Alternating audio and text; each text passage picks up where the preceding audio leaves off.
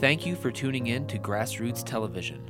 Visit grassrootstv.org for on-demand community archive footage, as well as educational, inspiring, and entertaining local programming.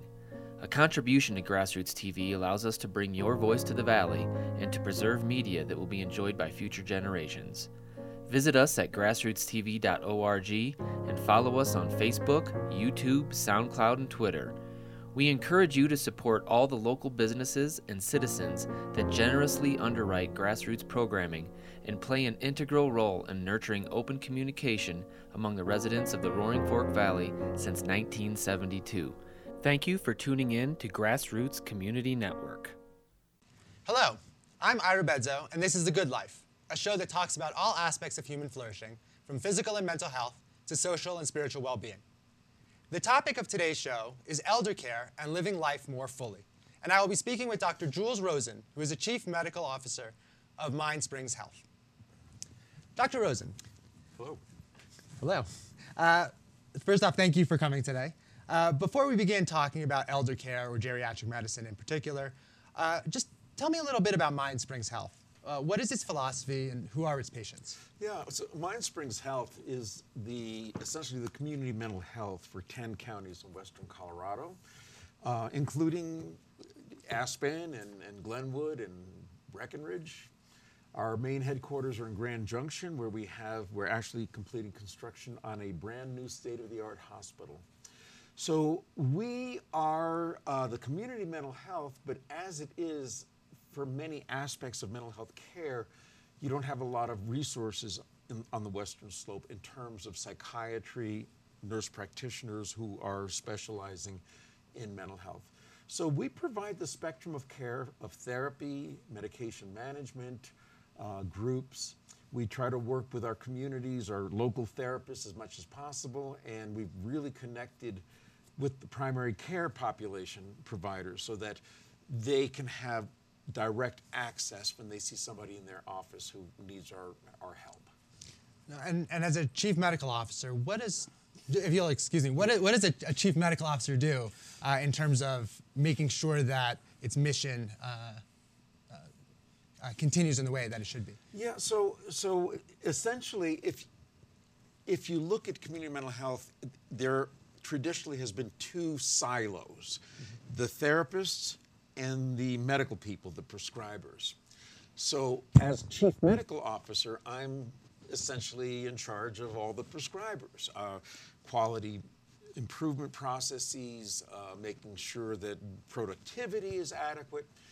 What we're doing at Mind Springs that I think is pretty unique is we're removing the silos, because we have developed a philosophy that the best care, the most effective care and cost-effective care is when you combine the therapy, the medication management, using other experts like peers. And we've developed a peer training program, and we have an amazing cohort of people who are in recovery of mental illness, substance abuse, who are now professionals working with us, and it's such a powerful workforce.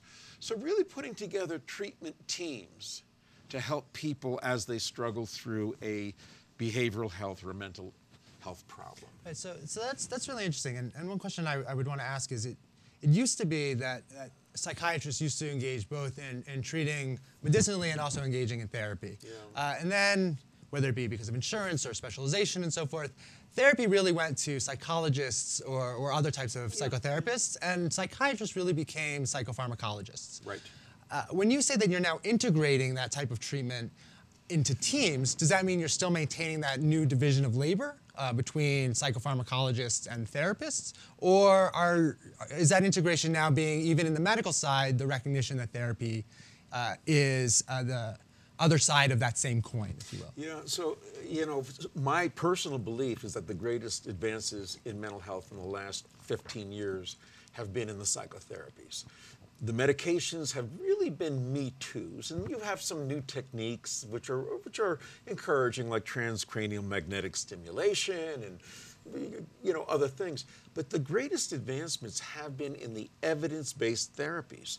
And what we know is that if you are suffering from depression, you can take a medication, you can go into an evidence-based therapy, you can do both, you can try one or the other, and the outcomes are going to be similar if you're getting good treatment and very successful. So I know this doesn't necessarily talk about elder care, though it gets to it. We'll get there. But when you talk about evidence-based medicine with regards to therapies, it's a lot easier to look at evidence-based when you're looking at the neuroscience of psychopharmacology. It's much more difficult to set up tests to look at how therapy and behavioral therapy is evidence-based. There's just a lot more factors to deal with. So how do you engage in creating an experiment when looking at the psychotherapy aspect of treatment? Well, there's actually excellent scientific evidence supporting the efficacy of the therapies. And there are many different types. I think when people think of therapy, they still think of Woody Allen lying on the couch for years and years and years and wondering if he's ever getting better. And that's one kind of therapy. But most of the evidence-based therapies are structured in terms of 6 weeks, 8 weeks, 12 weeks, X amount of hours, homework and assignments for the consumer, and the outcome data is terrific. In fact, there have been studies that show you can get better and stay better longer if you have depression if you get therapy than with just medications alone. Mm-hmm. So yeah, there's a tremendous, and what it gets into is almost, in some cases, patient preference. There are some mental health conditions that absolutely require medication as far as we know at this point in time. Schizophrenia, in most cases, is one of those where medications are needed, but not all. Bipolar illness, where people go into the manic phases. And I say at this point in time because when we talk about evidence-based, what we think is truth today, 20 years from now, our people who are going to follow us in our field are going to say, what were these people thinking or doing? Mm-hmm. So we are very much always keeping our eyes open for better treatments. And for many, there are some patients that say, I don't want therapy, I only want medications. And others that say, I don't want medications, I only want therapy. So at MindSprings, we're really looking at ways to build a treatment plan that is customized to you as the consumer. Mm-hmm. And you're a geriatric psychiatrist by training. I am, and now by lifestyle, and by lifestyle. So, which goes to my question: what does geriatrics mean? How is it different than elder care and gerontology? What are all these terms? Why isn't it not just psychiatry? Yeah. Well, first of all, as people age, their physical, their emotional, their social conditions change. And what geriatric psychiatry does is it really is at the crossroads of medicine, neurology, social work, what is happening with retirement and bereavement, and what's going on in terms of your emotional response to all of these things. So it is very much a medical, in the medical corner of behavioral health. So we integrate all those things. Geriatric, and it doesn't matter to me, we're called geriatric psychiatrists. Gerontology is more the science of aging rather than the medicine of taking care of people who are getting older. But if one of my patients wants to be called, they're seeing somebody for elder care, then that's what I am. And what age do people start going to see a geriatric specialist as opposed to a general practitioner? Yeah, so it's very simple. You have to be 1 year older than me. So seriously, I never put an age on it. And this is very relevant to what happens in our mountain communities. I have seen people in their 30s with early onset Alzheimer's disease or severe genetic problems, and they, at an earlier age, have the aging issues, okay? Mm-hmm. Whereas you have people living in the mountains who might skin up, the mountain every morning, and they think they have the body of a 30-year-old, and in some aspects they might, but their cells, all their cells don't necessarily know that. So they are also aging but somewhat differently. Mm-hmm. So in terms of when somebody needs a geriatric psychiatrist versus a general psychiatrist, it really depends on the person and what's going on. So I may be setting up a false dichotomy, but Yeah. is aging really about the lifestyle one has or the physiology one carries with them? Or better yet, what is the relationship between those in terms of the aging process? Well, what we know about aging is that, number one, at this point in time, science has no means of stopping it, okay? So part of how we age depends on our genetics. Some people have gray hair at an early age. Some people have no hair at an early age. Other people can keep their hair or the color of their hair well into late life. If you think about that analogy, those variations are probably true of many other cells within our body. So how is your liver aging, your kidney? What we worry about mostly is how is our brain aging and how is our heart aging, because these are the things that most of us are very aware of as each decade passes. No, it's funny that you say that we worry about how our brain is aging and how is our heart aging, which sounds very medical. I'm not disagreeing. Right. If I was a patient or just a person thinking on the street, I would think about aging not necessarily in terms of my brain aging, but more of my mind getting older. So Okay. how do you look at the relationship between brain and mind when it comes to psychiatry? Number one, to me, there is every function that our mind does is done by the brain. Every thought we have, every emotion we have, I hate to put it like this, is a biochemical reaction. Does that mean in order to enhance our thinking or improve our feelings, we have to use biochemistry? No, because we can use meditation. If anyone who meditates, does yoga, does exercise, we know that when we do those things, something is changing in our mind. We feel differently. That's a change in the brain. So to me, there's no dichotomy. And I know a lot of people think, well, and people use the term, they have a chemical imbalance. Personally, I hate that term because that suggests that to correct a chemical imbalance, you have to adjust those chemicals externally. Those chemical imbalances can be adjusted by lifestyle changes, by habit changes, by therapy, by exercise, by yoga, by meditation, by a good night's sleep. Okay, these are, so to me, there's no dichotomy. It's interesting. It's almost as if there's a feedback loop in terms of a person's chemical imbalance or neurology affects their thinking and their habits, which then either reinforces the chemical imbalance and so forth. So you can almost work either let's fix the chemistry, which will then change thoughts and habits, or let's fix or change the thoughts and habits, which then may fix the chemistry, which goes back to that integration between psychopharmacology and cognitive behavioral therapy, how they can work in tandem or complementary, as opposed to in parallel or just two different options, if you will. You know, when I first started my career, I was very interested in post-traumatic stress in the World War II veterans. And at that point, this is in the 80s, and so they were getting up in there, they were in the geriatric age group and had the elder care issues. But what struck me was that if an environmental event, such as being a POW or being in the Battle of the Bulge or being a Holocaust survivor, can change how you think, so these negative events can change your view of the world. Why can't positive events do the same thing? And why do we rely so much on using the medications to change that? And that really is how I've based a lot of my research and my career. That improving resiliency, changing how we think, is much more than just medications. I know, so it's interesting.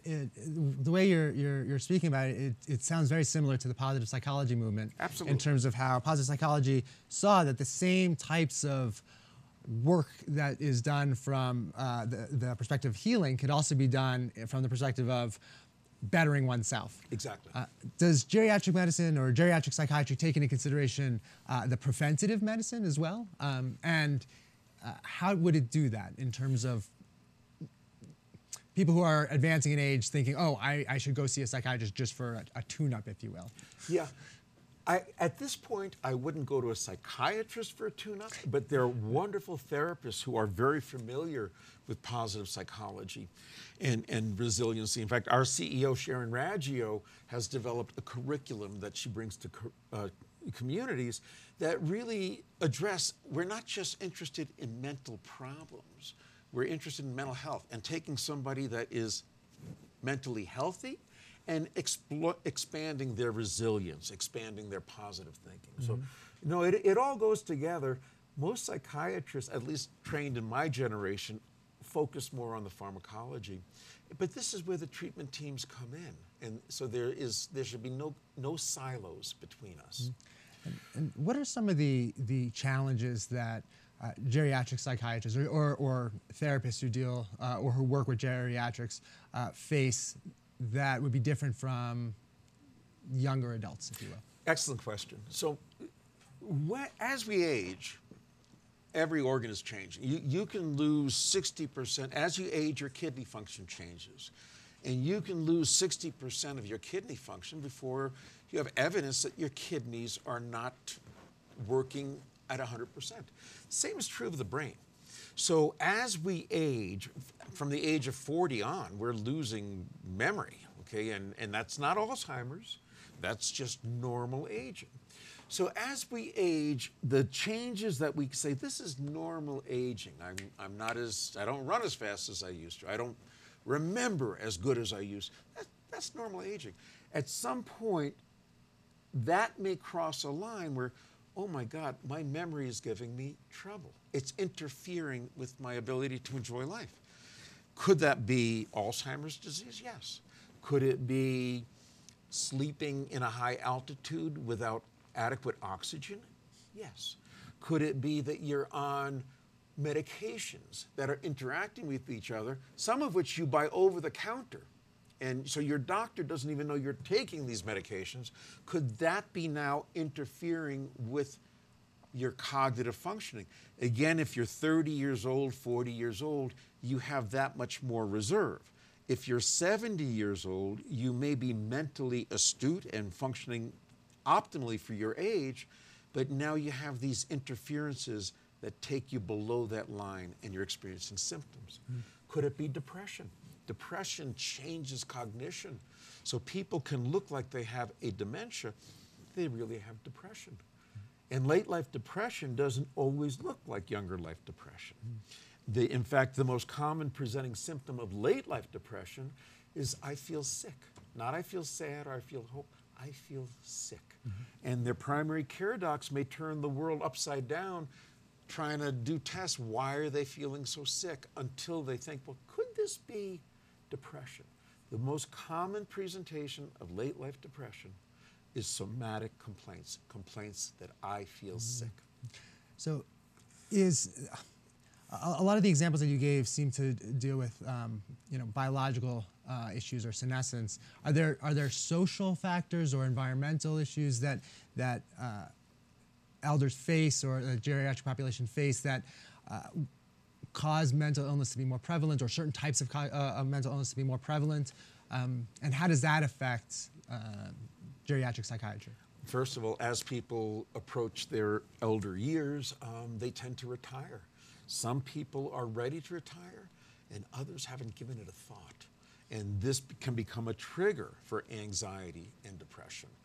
The medical problems that are more common as people get older, whether it is type 2 diabetes because you are eating improperly and your weight is too high, hypertension where your blood flow, you're having mini strokes and you don't even know about it. All of these medical things change our brain, which alters our thinking and can expose us to depression, anxiety, confusion, dementia. And how would you advise patients who are going through, or just regular people who are going through different changes in life, what they could do or what they should do in order to ameliorate some of the negative options? Well, first of all, I'm a big believer that you don't start thinking about this the day you retire or the day you turn 65 or you sign up for Medicare. That thinking about how you're aging and what you want to do as you age, and let's assume that we're going to live to the age of 75 or 80, those preparations need to start earlier on. And, you know, it's well known that things like social engagement with friends and community is important. Family engagement is important. Laughing is important. Exercise is important. Eating right. So if you are really looking to aging successfully, it has to start as your lifestyle earlier on. You know, the Blue Zone, and they've been coming around, are mountain communities where they identified worldwide communities where people live to the age of 100 routinely or more. They've identified many of those characteristics. Diet, exercise, engagement with people you love, engagement with spiritual connections. Those are all really important factors. You know, it's funny, there's been a lot of research that is changing the way that we look at work, where work used to be seen as the value of work was in productivity, where now we're beginning to see that the value of work, while productivity is important, is in the social engagement that people have while working. People talk about their work family or their work community, but then when they retire or they take off more work, given that they're aging and they want to try new things and not be involved in the workforce as much, they haven't developed the same relationships outside of their employment than they have inside their employment, and that alienation and that atomization is something that has a shock to both the mental and the physical system. It almost seems as if a form of preventative medicine, although I hate to put it in a medical term, would be community engagement. Yeah, absolutely. And you shouldn't hesitate, because, again, you can call it preventative therapy, okay? So that it's not putting a chemical or medication into your system. It is doing something positive that changes how you view your relationship to the world. Yeah. Do the values of people change as they get older, or do the priorities that they have begin to change? And how can you help coach someone or show someone how to reprioritize the values if they are changing? Yeah, no, I believe and I think most people believe that we change every decade how we think. And if you think about how, when you were 25 years old, what you wanted to do on a Saturday night is probably much different than what you want to do at the age of 45 or whatever you are. And as you become 65, as people age, they're in this, many theories about this, but we do look back at our lives and what have we accomplished, whether it's financially, socially, our families. And people tend to look from up top more. What have I accomplished in my life? And they grow closer to family. They become more, they maybe grow closer to spiritual roots if they have gotten away from that. So yeah, there are tremendous changes. It is not unusual that if I'm seeing somebody with depression who has been struggling with their retirement and perhaps bereavement, because that's the other thing that happens as people get older, they're more likely to be immediately impacted by a family member with bereavement. Referring them for spiritual support is a routine of mine. And you don't need a psychiatrist. You need to speak to somebody that can help you get back into those roots. So not from the provider perspective, but from the patient perspective, how does economics versus changing in values and priorities affect their decision-making when it comes to the options or the choices that they have in their healthcare? Yeah, I'm not sure I understand so most people... Like I'll give you an example. Yeah. For example, if people are no longer working, yet they're not old enough for Medicare.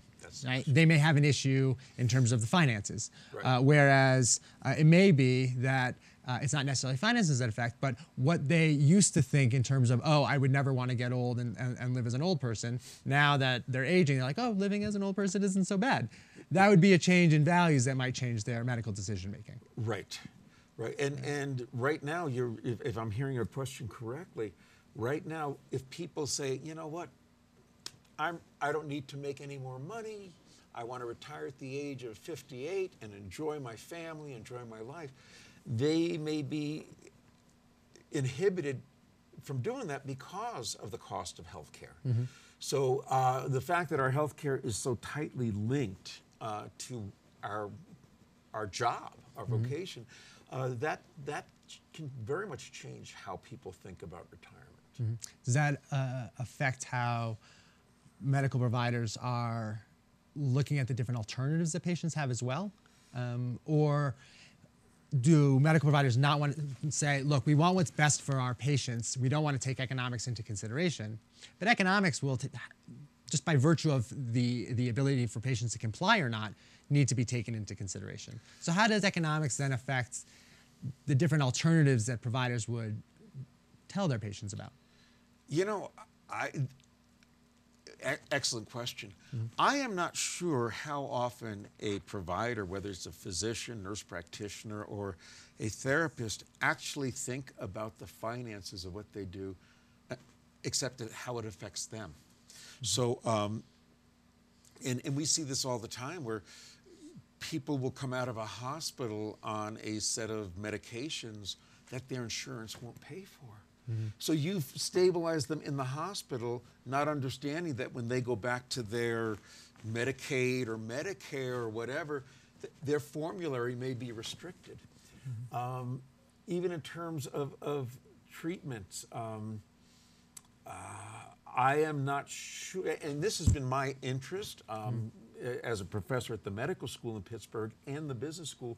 I've always been interested in the relationship between the clinical effectiveness of evidence-based care, as we know it today, and the financial impact. Because until you can show a healthcare system that providing this newer evidence-based method is also to the financial benefit, that it's not just doing more needless tests or more clinical tests or anything like that, I think you're going to have trouble catching on. I saw this in the nursing homes in Pittsburgh, where, and we had the most prolific division of geriatric psychiatry in the country, filling academic journals every month with articles, and then I could go take care of a patient in the nursing home, and not a single clinician in the nursing home had any idea what was going on in the literature. And it wasn't until I got funding and did research showing, wait a minute, if you change your care of this frail elderly person to this method, look at the money you save by getting them better quicker and preventing complications. Mm-hmm. And I think that's not how most clinical practitioners think. How do I save the health care? How do I provide the most cost-effective care? Mm-hmm.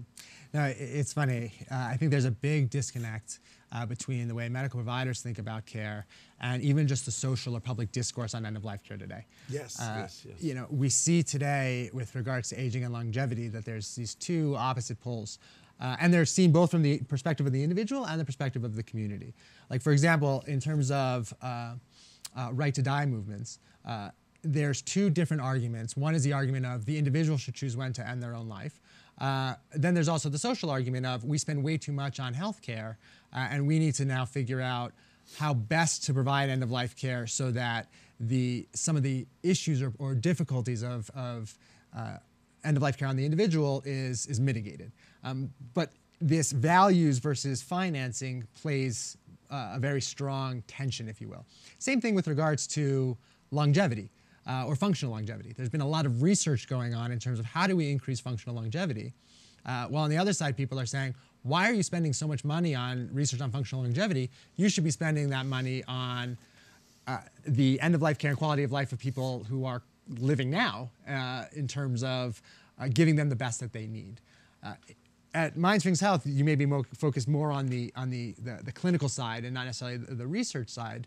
But how do you see geriatric medicine moving, given this social or public conversation that we're having today?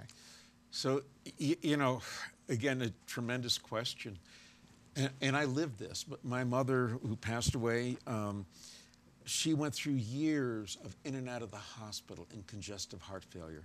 I knew from the data that her prognosis that she will survive with the next 6 to 12 months is minimal. She stated many times, I don't want to die in a nursing home. I want to die in my home. So if she were my patient and the family was sitting there, I would, here's the data, and this is your mom's wish, and let's talk about what is important to your mom at this point. When it was my mom, it was a very different story, and I couldn't separate the mind and the heart. So this is something that, again, like I was talking about with retirement, this can't wait until we're in a situation, because the mind and the heart are going to get so confused. These are dinner table conversations that you may want to, that primary care docs should be included in. If you are of a religious bent, your clergy members. When the doctor's telling me that my chances of surviving in a healthy way beyond the next 12 months are minimal, 10%, you can pick the statistic, 20%, 5%. I don't want to prolong my life artificially. I don't want to go in and out of the hospital.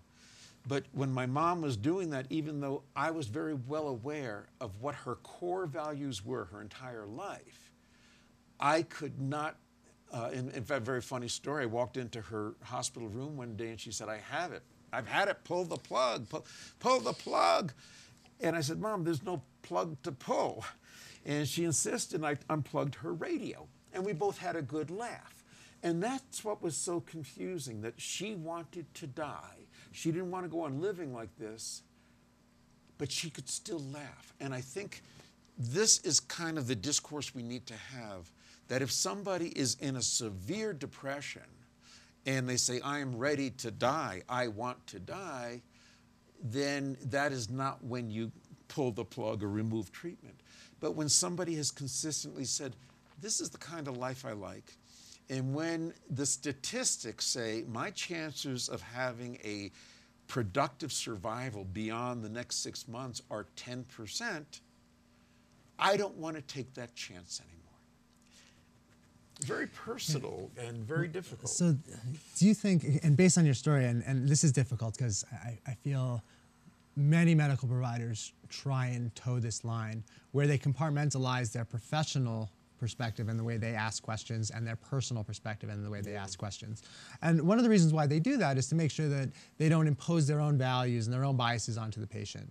But by distancing themselves, they also sometimes don't allow the conversation to go a certain way that will actually express the patient's values, just by virtue of people tend to answer questions in the manner in which they're asked. Mm-hmm.